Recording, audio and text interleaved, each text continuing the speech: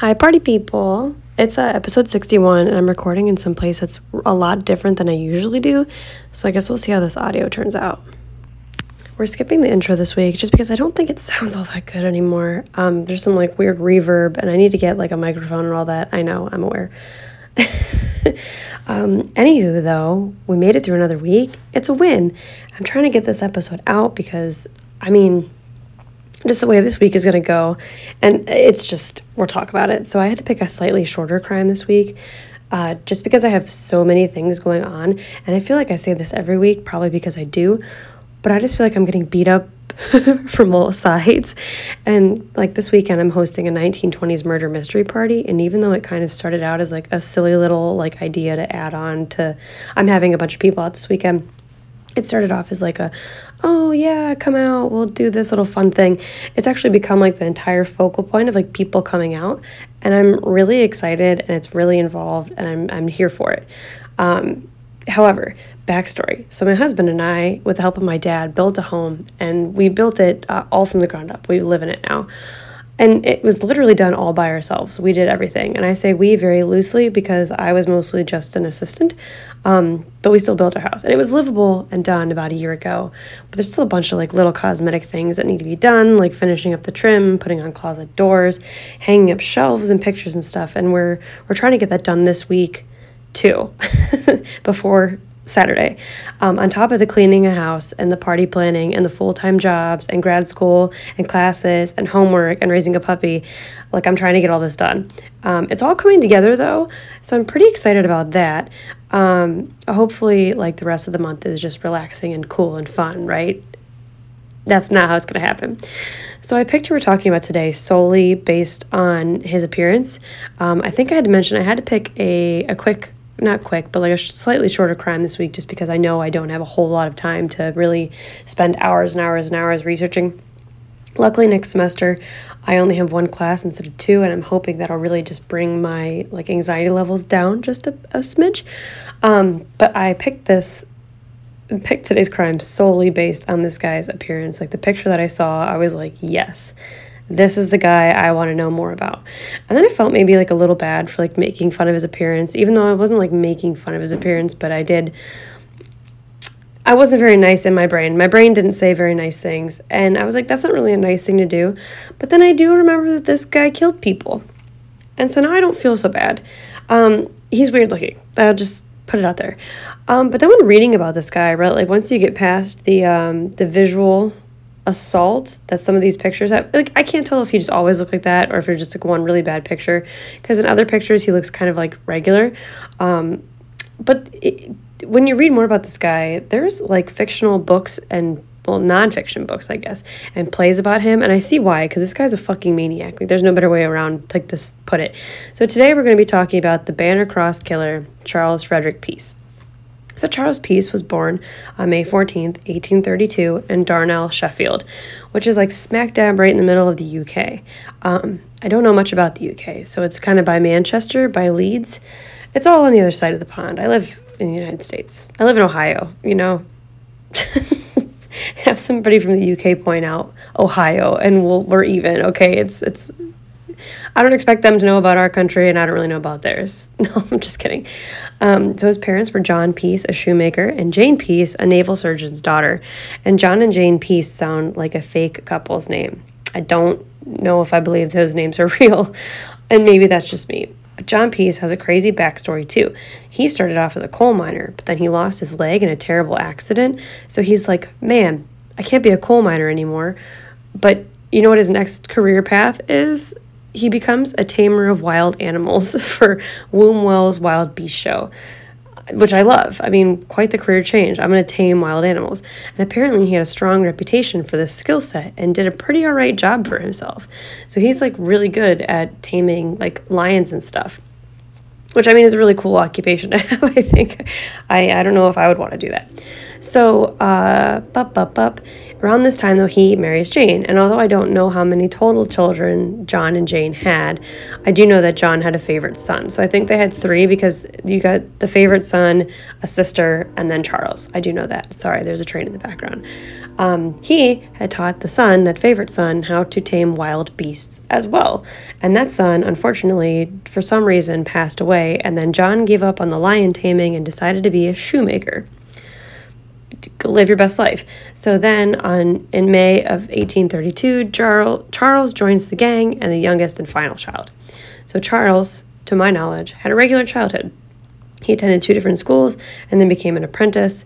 In 1846, though, at age 14, Charles was employed at a rolling mill facility. I'm not sure exactly what to call it, but he was working there, and Charles suffers a workplace accident. And I thought, oh, that explains his appearance, but it doesn't.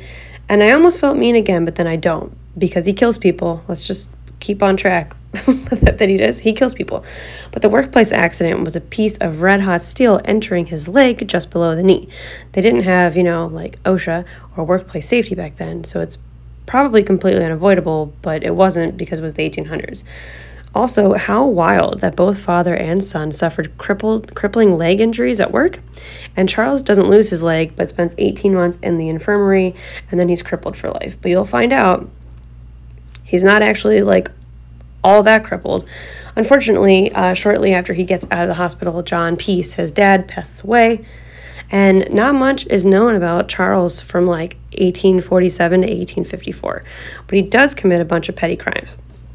I saw it mentioned in one article that he was called a cat burglar, and I, for some reason, didn't really know what that meant. And I guess, honestly, I kind of thought those people stole, expensive cats, like Prussian blues or something. But that is most definitely not the case. They're basically burglars that can steal from, hard-to-steal places, or, they have to climb in windows or something to get what they're trying to steal. Cat-like, I can assure you, that's not what I thought that meant. So apparently the first thing old Charlie stole, allegedly, was an old man's gold watch. And from there, the story goes, is he became a full-blown burglar. He took the watch and he's like, yes, I'm going to be a burglar now. On October 26th, in 1851, he broke into a lady's home. But not like how we use the term lady today. This was a high society woman.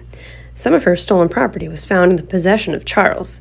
He was arrested for the crime, but his former employer, I'm assuming it was the steel rolling factory, and they might have felt bad because of his horrific workplace accident, but they provided a glowing character review or character reference for Charlie. So he only spent a month in prison, which is fine. Stealing stuff is bad, but it's more or less harmless. You'll see where this is going, but I don't know.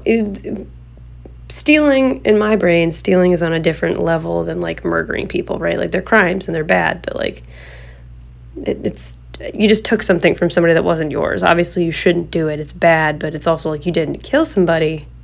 You just stole a watch or something. I don't know. There's different levels of crime, I feel, in my opinion. So, and I'm going to make a reference. Stealing stuff is bad, yes, but no one should go to jail for life because they stole bread, Well, if you know, you know.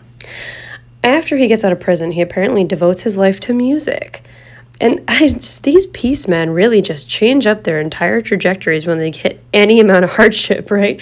Miner to animal tamer to shoemaker, steamroller to thief to musician. I love it, though. Reinvent yourself. When the going gets tough, become someone else. Who are we talking about? He taught himself to play songs on a violin that only had one string, which I don't know if that was on purpose or by situation. I'm not entirely sure. But people would come to, he put on little shows, and people called him the modern Paganini, and which, of course, I had to look that up because I don't know who Paganini is. But I can tell you who he is because Niccolò Paganini was an Italian violinist and composer, and he died in 1840. He was a traveling virtuoso and composed a lot of famous music, and that's all I have on him. But so they called him that. He was so good at playing his one-stringed violin that people came to see his shows. Interesting. In 1854, though, a bunch of wealthy residents in and out of Sheffield area had been burglarized. Charlie had a female friend who was, quote, keeping him company. His sister, Mary Ann Neal, and Charlie were all arrested because of these burglarizations. And on October 20th, 1854, he was sentenced to 4 years of penal servitude. The ladies had been sentenced to 6 months. Penal servitude, because I didn't know exactly what that was, is imprisonment with hard labor. Think Les Mis. And there's my second Les Mis reference of the evening. The evening, it's 11 in the morning. This is changing up your location and like recording and doing something somewhere else is very strange. It's actually quite fun though. I'm having a good time. I feel like my whole demeanor is different because it's so bright in here and it's daytime and it's not dark, you know? Maybe this is something I should do more often. But, okay, so Les Mis. We're talking about Les Mis. Penal servitude. I read into penal labor, and it can be more of a spectrum than just like Les Mis. It's not always like Les Mis. Sometimes they're like less awful work situations. But considering Charlie's sister passes away shortly after her sentence, and consider like she's a woman, I would assume this isn't anything light or easy work. So despite his physical inabilities, and I think, like I said, we'll find out that, like, he talk about workplace injury that left him crippled for life. Like, this man, he's not handicapped. He's candy fucking capable, right? Like, you're going to find out, but he is a very capable person. So I don't even know if mentioning that he has a handicap at all in the beginning even makes any sense because you would not know. Anywho.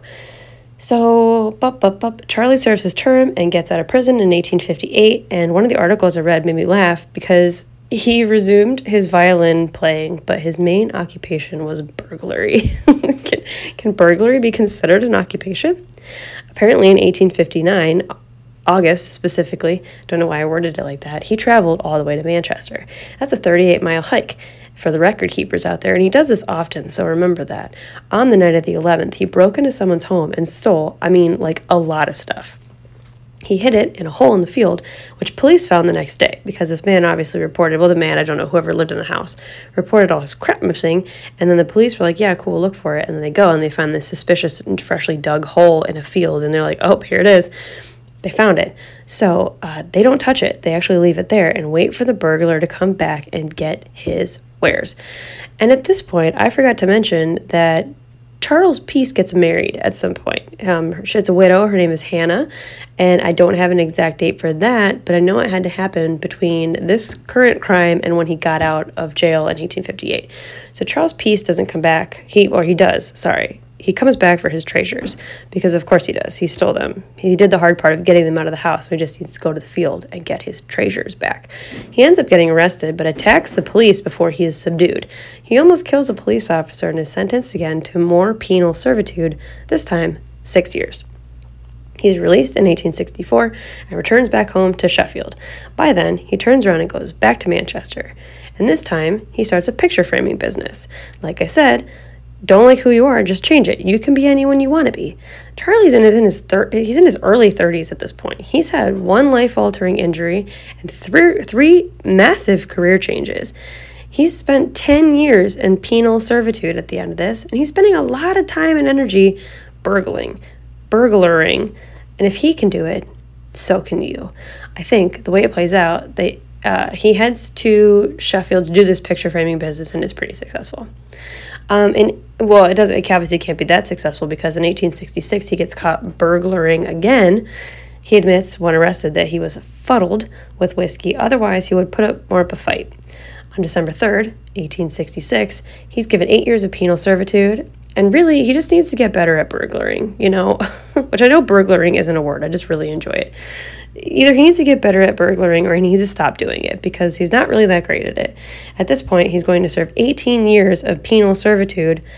Like, buddy, that's just so much of your life, and you're not learning any lessons. Either get better at the burglaring or stop doing it.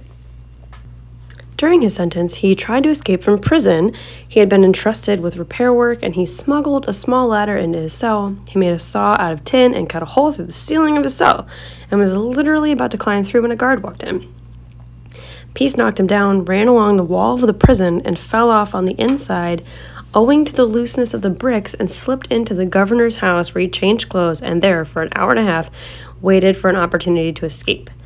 And I would like to remind you, in case you forgot, that this guy, according to history, is crippled. He is definitely not. He's scaling buildings. I get lightheaded from standing up too fast, right? He's scaling buildings, and he's in his 30s. Just put that in perspective for everybody who's like, I'm too old. No, you're not, because this guy, he's doing it.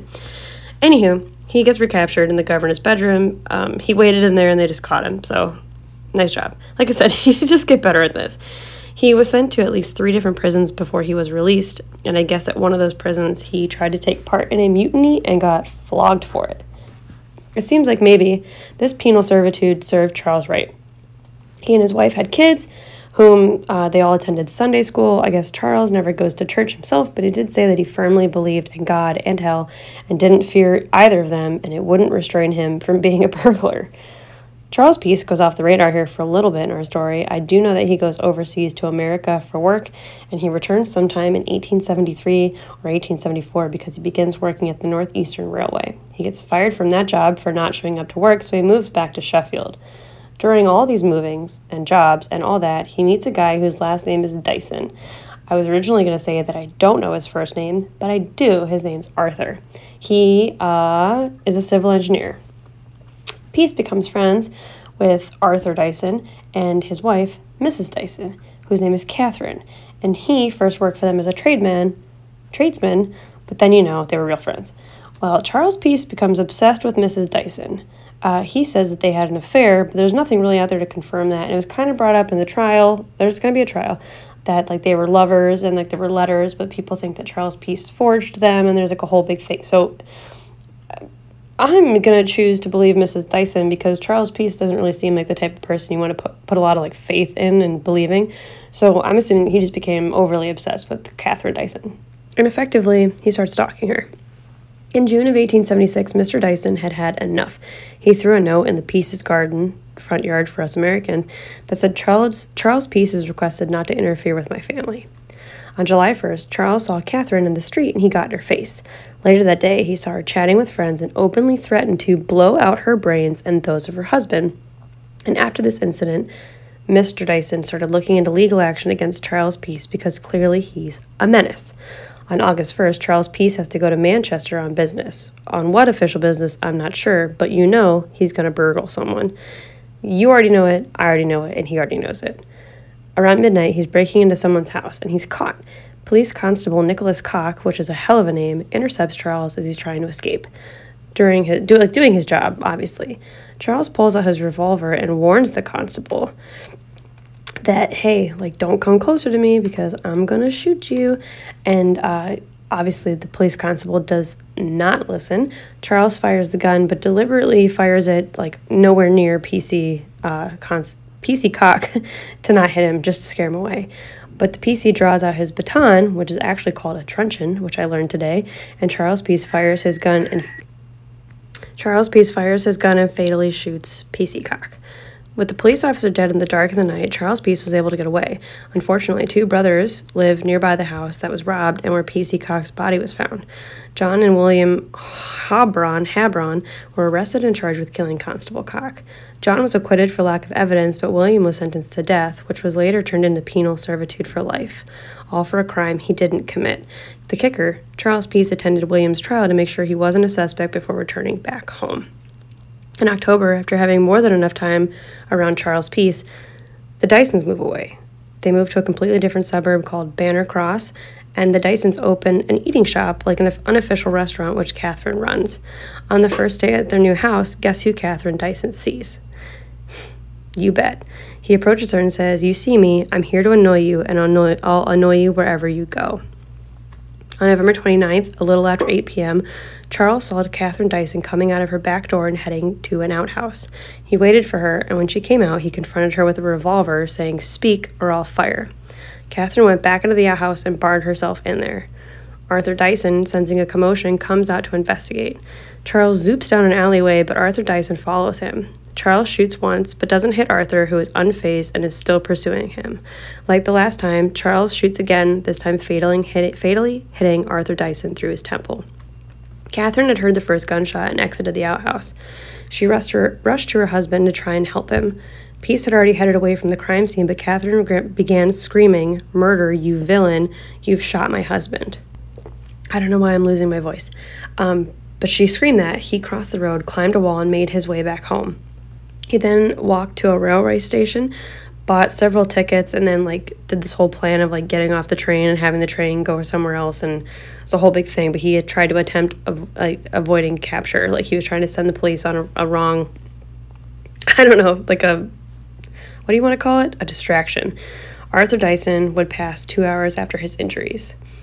After the assault, there was an immediate hue and cry, and I had to look that up because it's another fun term that I didn't know what it meant.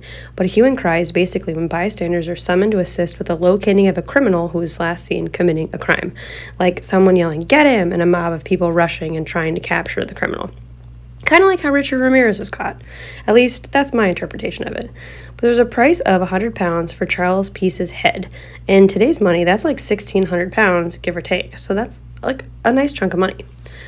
2 detectives asked Charles' wife if he'd been lodging with her. She said that she hadn't seen him in 2 months, but she was just buying time. He was home, but at the time the detectives asked to search, he had hidden away and was undetected. Police issued an inaccurate description that had to be altered. Here's the original issuing. Charles Peace wanted for murder on the night of the 29th. He's thin and slightly built, from 55 to 60 years of age, 5 feet 4 inches or 5 feet 5, gray, nearly white hair, beard, and whiskers. He lacks use of 3 fingers on left hand, walks with his legs rather wide apart, speaks somewhat peculiarly, as though his tongue were too large for his mouth, and is a great boaster. He's a picture frame maker. He occasionally cleans and repairs clocks and watches, and sometimes deals in oleographs, engraving, and pictures. He's been in penal servitude for burglary in Manchester. He has lived in Manchester, Salford, and Liverpool, and Hull. Peace was changing his appearance, though. He shaved the beard he had during Arthur Dyson's murder. He dyed his hair. He started wearing glasses. He began concealing his missing finger with a prosthetic arm, which I didn't know he was missing fingers up until this point, but we'll hear that in a second, and moving around the country to avoid detection. So after reading that bit, I had to go on a little scavenger hunt to figure out the missing finger bit, and here's a quote that I found from an article I read. Peace had lost one of his fingers. He said that it had been shot off by a man with whom he had quarreled, but it was believed to be more likely that he himself had shot it off accidentally in handling one of his revolvers. It was to conceal this obvious means of identification that Peace made himself the false arm which he was in the habit of wearing. This was a gutta percha with a hole down the middle of the into which he passed his arm, and at the end was a steel plate to which was fixed a hook. By means of his hook, Peace could wield a fork and do other dexterous feats. During the end of 1876 and 1877, Charles is pretty much solely on the run, never stopping and never staying in any place for more than a few days. On January 9th, he finds lodging in Nottingham, where he stays with a lady who buys/owns some of his stolen goods. Here, Charles Peace meets Susan Gray, and she, by gunpoint, agrees to become his mistress. In June, he was stealing blankets and got caught, but showed his revolver and got away. This kind of encounter happened often, and despite there being signage all over the place for his capture, he seemed to get away with everything. On one occasion, the detectives came into the room where he and his mistress were in bed. After politely expressing his surprise in such a situation, one of the officers asked Peace his name. He told them his name was John Ward, and he described himself as a hawker of spectacles. He refused to get up and dress in the presence of the detectives, who were obliging enough to go downstairs and wait for him to come down. Charles just slipped out of the house and got away to a different part of the town, and then sent a note to Susan asking her to join him, who was his mistress.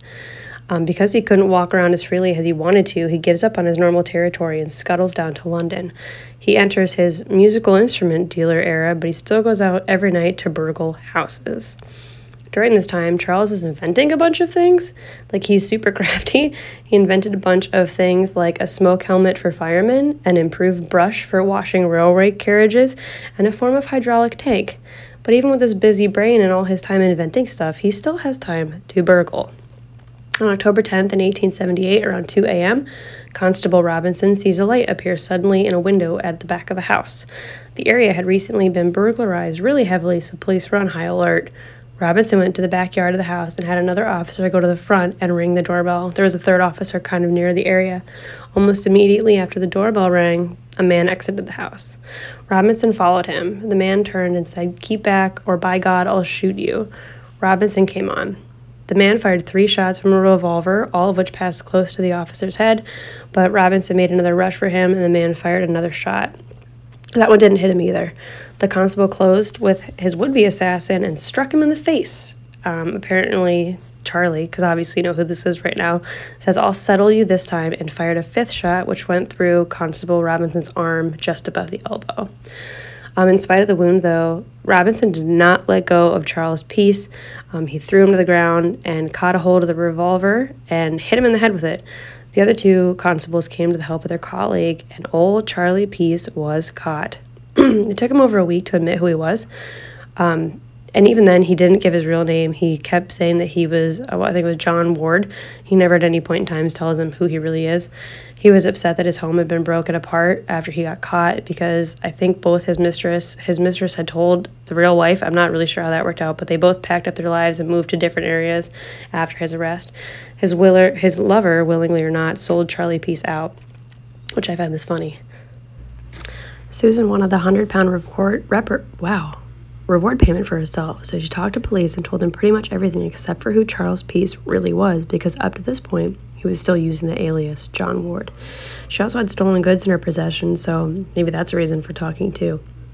In February of 1879, while Charles is in prison because they know who he is now and he's awaiting his trial, Susan goes to the treasury and tries to get her £100 for her help, but they don't give it to her, saying that she didn't actually help because she didn't give his name and that they had to get information from somebody else. Charles Peace was put on trial on November 19, 1878 for the burglary and attempted murder of P.C. Robinson. He was sentenced to penal servitude for life for his crime. He was taken to Sheffield, though, back home to appear in the trial for the murder of Arthur Dyson. Between hearings, though, he was shuttled back and forth from Sheffield to London, where he was serving at this time. One of these trips, Charles jumped from the train and was found unconscious by the tracks. We're back to an ASMR episode. The trial for the murder of Arthur Dyson was short. Defense had tried to say that Arthur had attacked Charles and Charles only acted in self-defense, but there were too many people who had known about the previous altercations. I mean, I don't know what you would call that, but people had seen him near the scene of the crime, and he had also, mostly publicly, on several occasions, mentioned he would like to shoot the Dysons, and people testified that. It took the jury 10 minutes to come back with a guilty verdict. With the sentence, Charles was asked if he'd like to say anything. He chose, "It is no use my saying anything." He was sentenced to death to be carried out on February 25th. After the outcome of the trial, Charles Peace made a full confession of the murder of Constable Cock in order to exonerate William Habron, who was pardoned and given £800 to compensate, which is £131,000 in today's money, which I'm happy he did, even though he didn't have to. On the day before the execution, his entire family visited. They prayed together. On the morning of, he ate a hearty breakfast of bacon and eggs. Before being executed, Charles said, "Sir, if I believed what you and the Church of God say that you believe, even if England were covered with broken glass from coast to coast, I would walk over it, if need be, on hands and knees, and think it worthwhile living, just to save one soul from an eternal hell like that." Charles Peace was 46 years old at the time of his execution. He is currently buried in Armley, Gaol. He has got several films made about him, a feature in Madame Tussauds London, and a bunch of books written about him. If you'd like to know more, there's definitely a lot of literature you can consume about this guy. Unfortunately, like I said, this one had to be kind of quick and kind of, just efficient. So there's probably a bunch of interesting things in there that I've cut out that maybe if you wanted to spend a whole time like reading a book or watching a play about it, you could definitely look into more. But with that, this was episode 61. We've done it. We've made it over the hump. And with that, I hope to see you guys next week, hopefully with a much more leisurely experience. I'll see you guys later.